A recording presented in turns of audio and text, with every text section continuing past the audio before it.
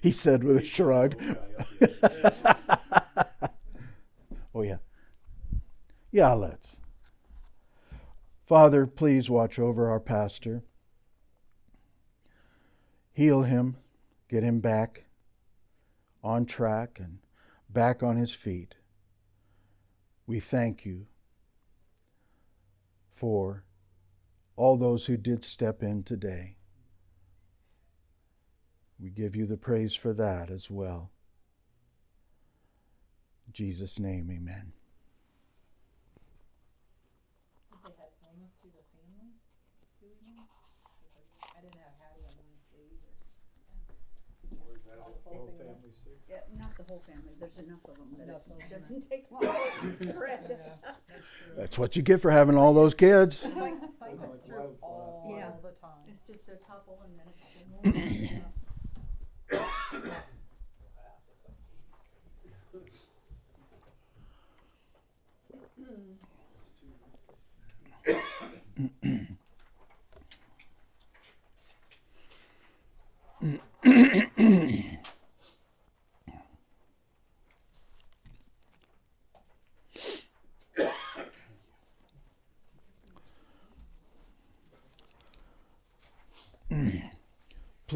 Please be forgiving if my throat causes problems today. My voice can only take so much.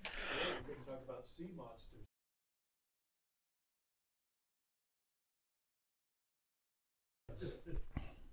Thought I was past this. The song before the message today, I was hawking up a lung down there in the first row.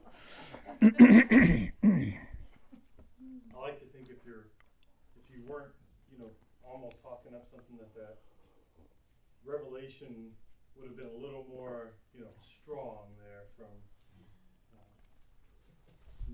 the living creatures, and you got it though. You heard the cry, the loud cry.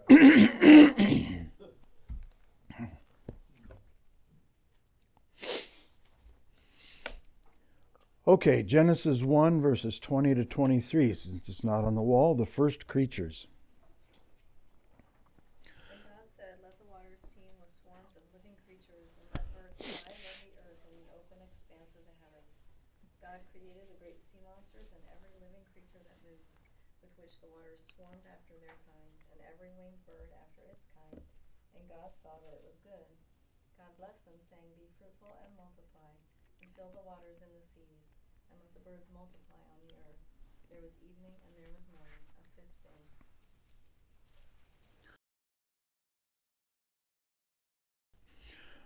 Oh, am I on?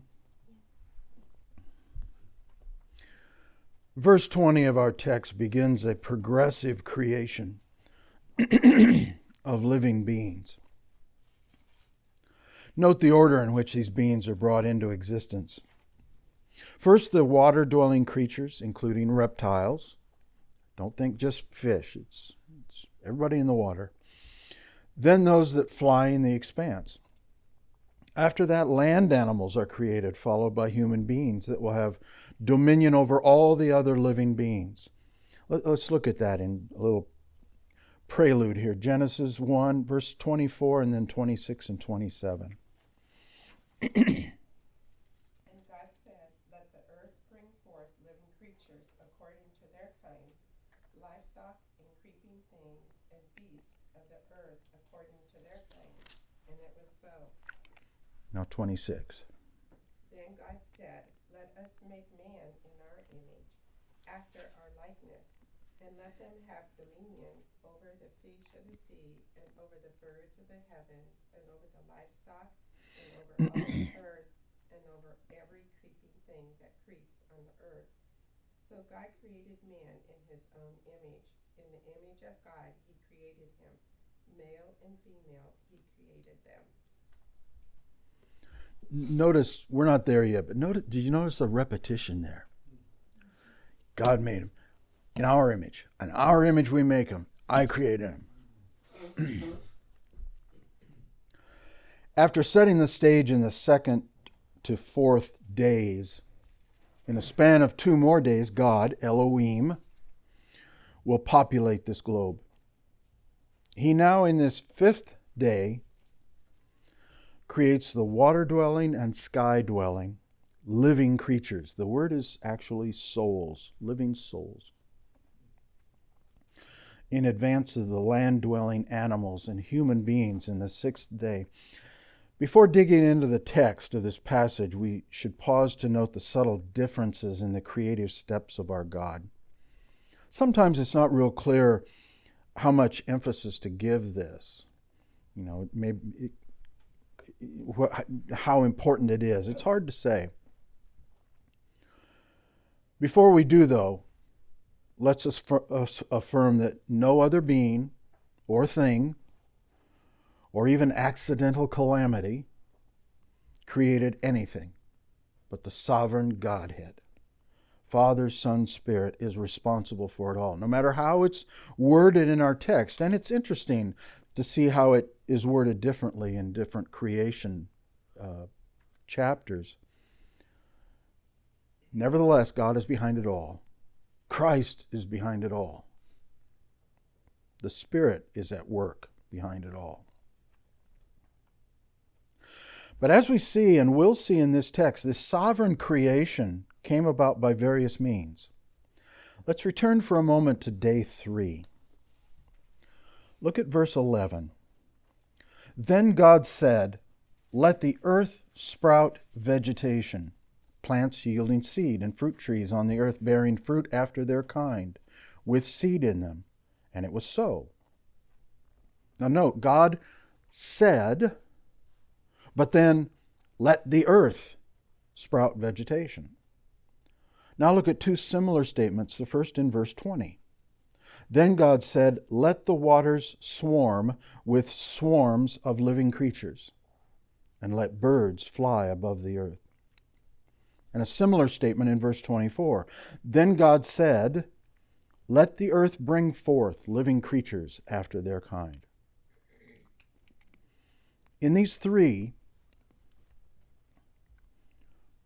we don't have anything as explicit as in verse 3. Then God said, "Let there be light," and there was light. See the difference. God said, "Let something natural do something." What we would call natural. He just created it, but to us it's natural. But when it came to verse 3, then God said, "Let there be light." Truly ex nihilo, from nothing. So it's sometimes hard to understand the differences. In these three, God commands something to occur, but seems to involve the elements of water or earth in the creative process. Now back up to verse 12. Each of these creative acts are followed by a further reiterating comment. Sometimes it's just repetition, sometimes it adds a little bit more information. Verse 12 seems to emphasize the earth's contribution with, "And the earth brought forth vegetation." It doesn't say God brought forth vegetation. The earth brought forth vegetation, while 21 and verse 25 reinforce God's sovereign hand with, "And God created," and "God made," respectively. But Leupold brings a good point here. God could have called forth these creatures by his mere word. Instead, he speaks the word, then enables the earth to bring them forth. I think that's a good way to think about it. The soil in the earth didn't do a thing. The water in the sea didn't do a thing. God enabled these things to occur. Now verse 20. Then God said, "Let the waters swarm with swarms of living creatures, and let birds fly above the earth across the face of the expanse of the heavens." Don't lose sight of this. Don't just pass on, say, okay, next verse. This is the first time souls have been on earth. This is the first time living beings. This is it. In this one day, suddenly the seas, the lakes, the streams, the earth, the air, not the earth, but the air, everything is filled with creatures, living creatures. Never before. First, the King James Version erroneously translates the beginning of this verse with, "And God said, let the waters bring forth abundantly the moving creature that hath life," as if it is, again, the water itself creating living creatures. It's not what the text says. Our other translations correctly express the original text, which reads, "Then God said, let the waters swarm with swarms of living creatures." When God made humans, he made first a solitary male, then a companion female. Hence a couple, a reproducing pair, from which the rest of humanity would spring. So, in a poetic sense, God planted the seed with one male and one female for the rest to come spring forth from them. But with the beasties, the text makes clear that God makes a swarm of swarming things. A whole mess of them. The verb sheratz is a root meaning to teem, to breed abundantly, increase greatly, populate abundantly. So inherent in these words, swarm, is the idea of reproducing actively. The noun sheretz is translated swarmers, swarming things, insects, teeming life, teeming things. Likewise, the birds were created in the same manner and in similar numbers. These, in the water and in the air, are life forms that love to move in continual agitation through one another like shoals of fish. And think about that. That's true, isn't it? I mean, you think about all the what was his name? The French guy. Jacques Cousteau. Whatever. That weird guy. Always wore a knit cap. Yeah. I mean, think of all the video we've seen. The video. They weren't videos. They were films. Swarming fish. You know, schools of fish moving about. Same thing in the air. The birds. See it all the time, especially this time of year. I mean, they're flocking. They're moving together, as if there's a supreme being behind it all. And we've seen films of birds flocking and swirling as if, wow, like an artist was behind it.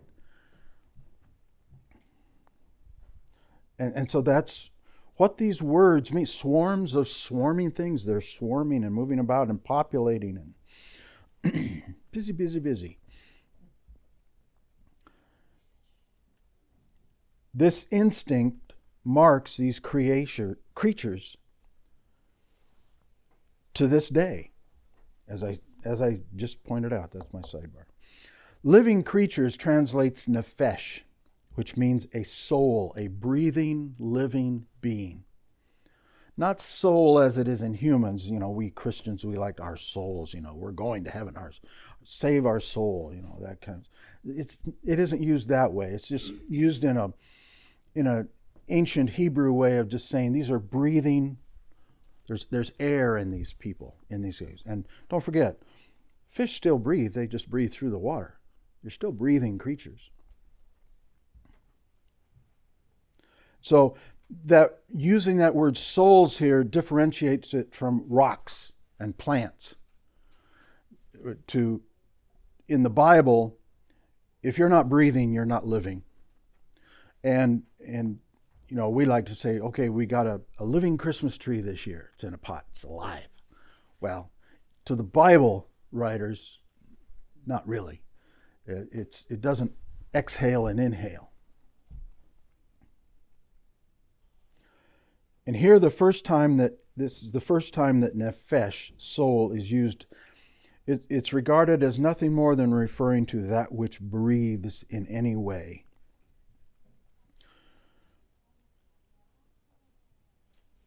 Most commentators seem to agree that these two groups would include insects and reptiles. The latter sometimes referred to as saurians, S-A-U-R-A-N-S, saurians. which is a suborder Sauria, Sauria, of reptiles, including the lizards, and in older classifications, the crocodiles and various extinct forms such as the dinosaurs and ichthyosaurs that resemble lizards. And here's a contemporary usage of that. From the Smithsonian Magazine, during the great age of reptiles when dinosaurs ruled the land, there were also fantastic saurian in the seas. Sea monsters. Oh boy. In other words, by the end of day 5 and the beginning of day 6, God will have created all species of non-human life for the earth, which brings us to verse 21. Now notice I included beginning of day 6. Do you have the NIV? Was that what you were reading from? ESV? Okay. That's good. My translation is accurate with cattle, but it really is. It's domestic stock. That's what that word means. Yeah. Verse 21, and God created the great sea monsters and every living creature that moves, with which the waters swarmed after their kind, and every winged bird after its kind. And God saw that it was good. Verse 21 recapitulates verse 20, but also adds some new information. And God created the great sea monsters. Along with fish of every shape and kind and other aquatic creatures, God made the tanimine, which is plural for tannin, which is translated venomous serpent, devouring dragon, sea monster. So that translation, sea monster, is not out of line. These are baddies. The same word is used to describe the serpent Moses threw down before the Pharaoh, and is always used in an evil, threatening context, such as elsewhere in the Pentateuch. Turn please to Deuteronomy 32.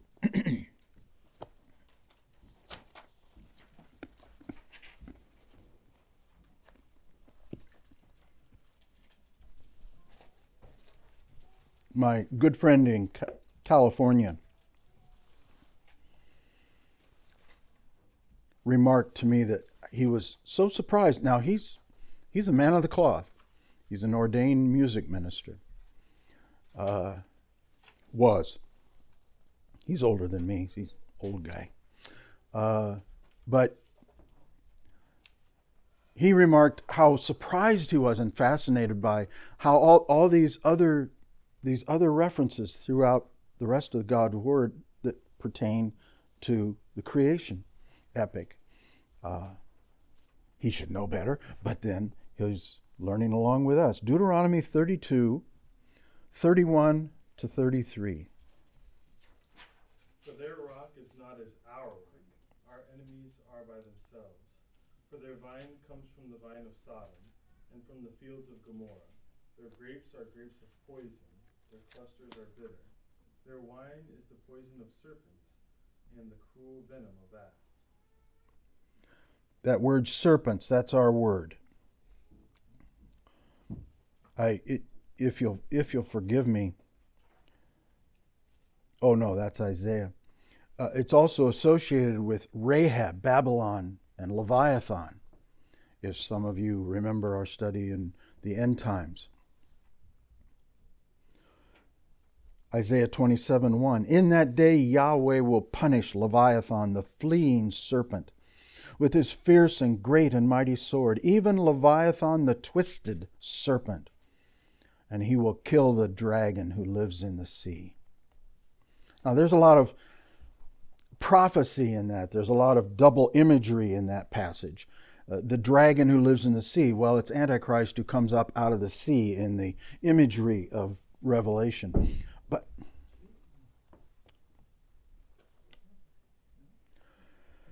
something's going on next door. I know I'm probably the only one who hears it, but the King James Version translates this, whales. What we've been talking about, sea monster, the King James Version translates it whales. And I have no doubt that whales are included in this. But as I've shown, it goes far beyond just a gentle but massive whale. These are nasties. Dinosaurs. Now, I personally subscribe to the position that God made the sea and land monsters, which would include all manner of dinosaurs, along with all the rest. This means that they walked the earth and swam the seas along with early man, but ultimately died out as a species earlier than others. I think it makes a lot of sense, at least from an earthly standpoint. Some of them were so huge, they just couldn't survive. But then God made them, so.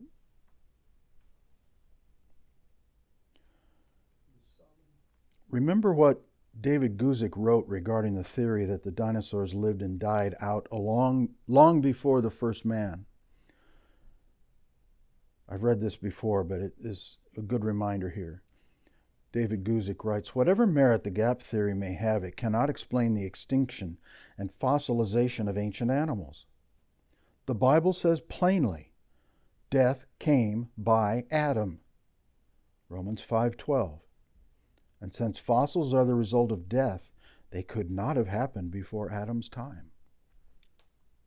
That's good enough for me. It makes sense. Verse 21 continues, "And every living creature that moves." At this point in the creation narrative, that would have to include any seagoing dinosaurs.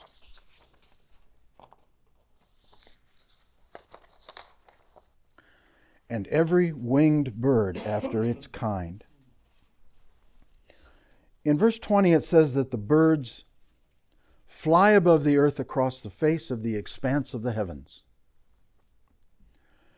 That's just a rather poetic way to say that when birds are flying, they do so in the expanse of the first heaven, described in verses 6 to 8.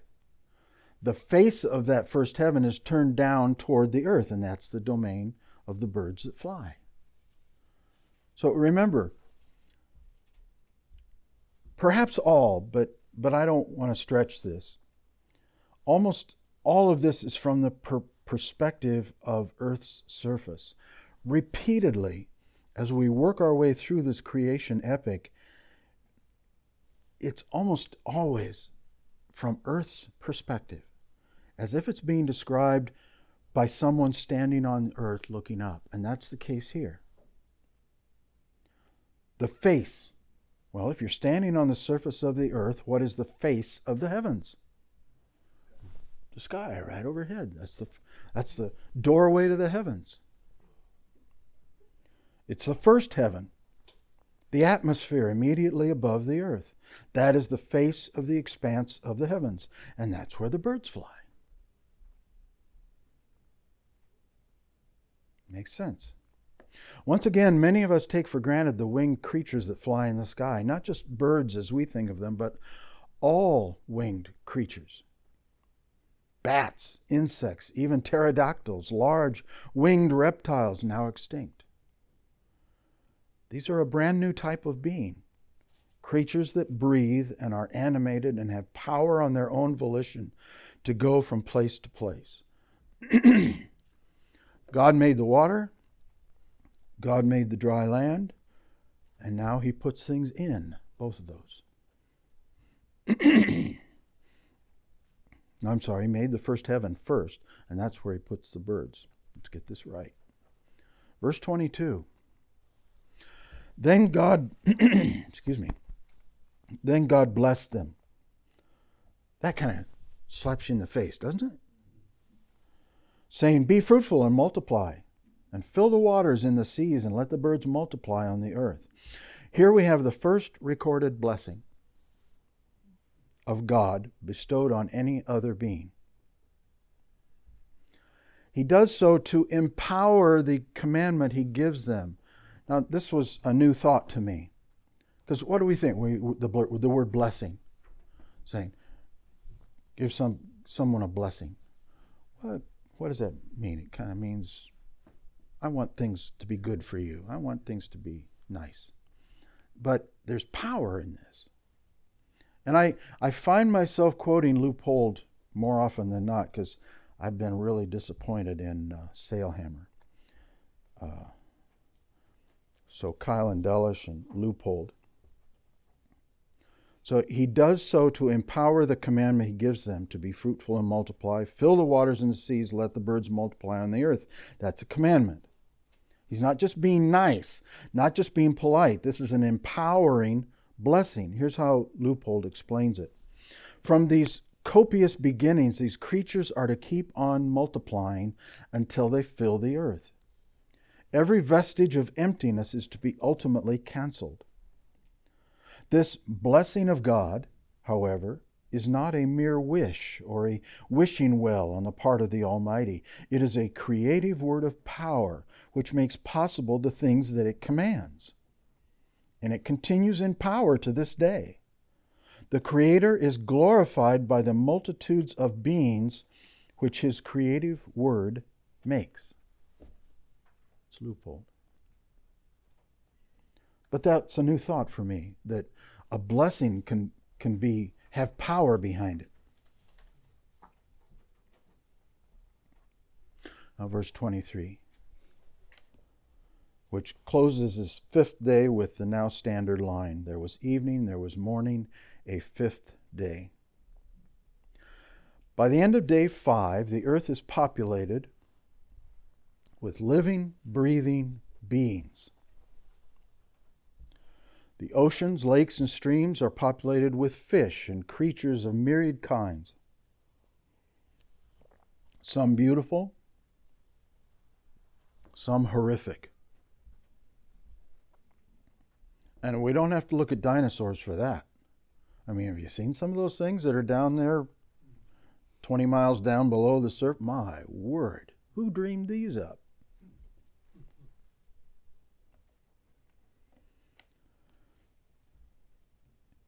Likewise, the sky above the earth's surface is now filled with flying creatures of all sorts, some beautiful, some hideous, some downright irritating.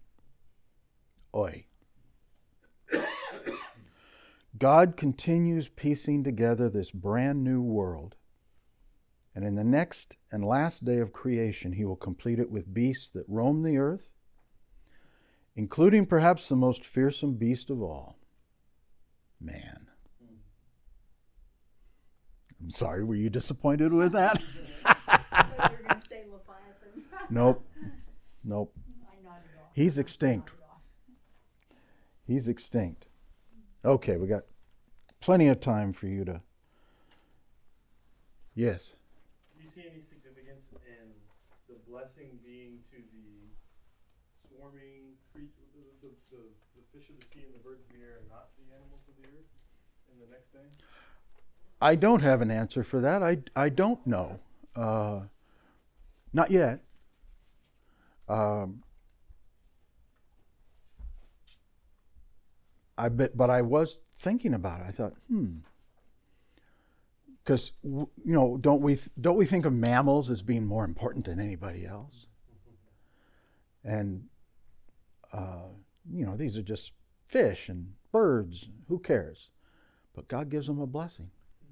I don't know if this maybe explains it, but I know that there's a lot of diversity and a lot of numbers in the sea. After all, the earth is mainly waters.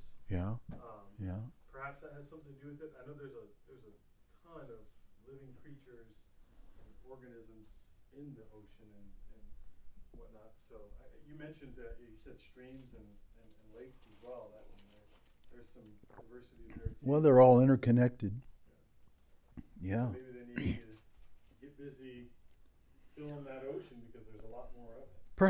Perhaps. I don't know but yeah, that's for the moment at least. That's a good enough, a good reason as any that the earth is mostly water. He wants it filled up. On that, I keep thinking of China. Remember, China had the one child. Got him into big trouble. Yeah. They're in trouble now. They're running out of people. And there's a number of countries that have, the whole culture is so anti-man, woman, child that we're running out of people. It wasn't that long ago, 60s, 70s, we were saying, oh, got to depopulate. We're going to overwhelm. I'm not going to have a child because I don't want to add to the. No, it's actually, as it turns out, God was right. Be fruitful and multiply. That's the reason the kidders just keep doing. Man. They said they're going to do world dominance one child at a time. Well, if they get to 10, well, there's the nations under the Antichrist. Are you going to cover in day 6 the term in our image? Oh no, I'm just gonna. We're just gonna let that go. You mentioned it today, so that's Yeah, in the reading. And that's a biggie. I think that's room for. I'd be kicked out of the church if I skipped over that. I'll save all my questions for them. Okay, fair enough. It seems like that's a special blessing too. Yes. The men, not only do they get, not men, I mean human beings are blessed, and then be fruitful and multiply and reign over all the God's. It's the reigning part that is different for them. Yeah, right. He told the fish and the birds to multiply in it. Yeah. So pre-Adamese sin were all the animals. Pre what sin? Pre-fall, Okay. sin entering the world. All the creatures that were created, regardless of how terrifying or whatever they might look like, were they all benevolent and did not eat each other and things like that? They could. They were all vegetarian. As in Adam, all die. So, like what David Guzik said, death wasn't there before the fall, which would seem to include one animal killing another to eat it. After the inundation, God gives specific permission. He says, now you're going to eat meat. And notice what he says when he created the trees and the plants. He said, this is food for man. This is for you to eat and for the animals to eat. So I'm pretty sure. Like the sea monster, you said, this is really bad, but that creature probably didn't kill before the fall. I don't think so. It's you shaking your head at me. I'm agreeing with you. Oh, okay. Well, then you can stay. And that's why we're up to our armpits in kelp and kale. Because we turned meat eaters.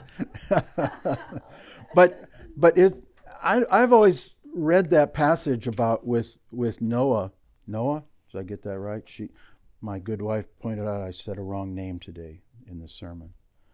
I said Moses instead of Abram. One mistake. Thank you. So you're technically right. Now where was I? I always read that about Noah. So okay, now you can eat meat. I was a little disappointed in that. I mean, not, but it's almost as if God is saying, "All right, I'll let you do this." Like he's awarding. Well, no, it's more of a disappointment to him. That's how I read that, but I'm not sure I can base that on anything. I'm not. That's just a personal thing. It's almost as if you remember Christ said, "We don't want you to divorce, but okay, we'll let you do this because you're going to do it and whatever." And I kind of get that same feeling with God saying, "Okay, now you can eat the beasties." I don't know. That's what, Al? Yeah, just going back to the blessing. I pondered this before and looked at it, but the blessings started early, obviously, right here in Genesis, and then you trace the blessing through the patriarchs, and what a big deal that was, you know. The covenant with Abraham and then with Isaac and, you know, and then his sons, and then them, you know, on to Jacob wrestling with the angel, wanting a blessing before you let you go, and, you know, other sons begging for a blessing from their father, but no, because of what they've done, they're not going to get blessed. And then it continues on through, you know, the covenant with the Israelites, and I will bless you if you do this, and I will curse you if you do this. And then ultimately, you know, that kind of, it doesn't disappear in the New Testament, but the culmination is obviously the blessing of Christ when he comes. And That's all the blessing we need. yeah, it is. So it's just, but it's interesting. I think and I've never done a complete study of how, but that was super important to those guys. I mean, Yes. that was huge. It had very special meaning. Well, and maybe that specialness is Yeah, absolutely. the subtext of this one. Yeah, but That it empowers. it empowers, and you can trace that thread all the way through. And I think it still means something today. I'm not sure. What would a blessing mean to Israel if they had obeyed? The power to thrive. And otherwise, the flip side is the curse, which puts the kibosh on them, pushes them down, sends them into exile. That seems like a really important thing, this blessing One business. other comment, just I've thought about this before. It's nothing I can trace through the word, but you look at the creation of, like you said, all the birds, all the sea teeming with life, but anywhere the animals are, you know, they all kind of stay within their bounds. In other words, the birds don't all of a sudden come to earth and try to, you know, kill all the animals and take over the earth. The animals don't try to fly and kill all the birds. Occasionally, there's, you know, the insects. They don't, in other words, multiply so large that they just take over the world and kill everything. There's Come by our house in the spring. I get it. There's obviously little pockets of things that get out of balance, but for the most part, they stay within their bounds throughout the entire world. Doesn't matter what species it is. And if they ever do get a little bit out of bounds, man seems to be the final check to take care of that. So this, again, there's nothing, I don't know what that even means, but I've always thought about that. It's just interesting how God created that in order, there's order to it. Yeah. Oh, sheesh. Yeah. It's interesting, Job 41, a whole chapter about Leviathan. And it sounds like he was some kind of dragon. He could, Mm-hmm. you know, just not too many animals get a whole chapter in the Bible. But there's kind of a, you know, it isn't so much that there's this guy over here who has the name Leviathan. There is it's almost as if the Leviathan species. Yeah, it could be. Yeah. Father, thank you for what we have learned in this passage. You are a most generous and kind God. Thank you. Thank you for this time, and bring us back next week. In Jesus' name, amen.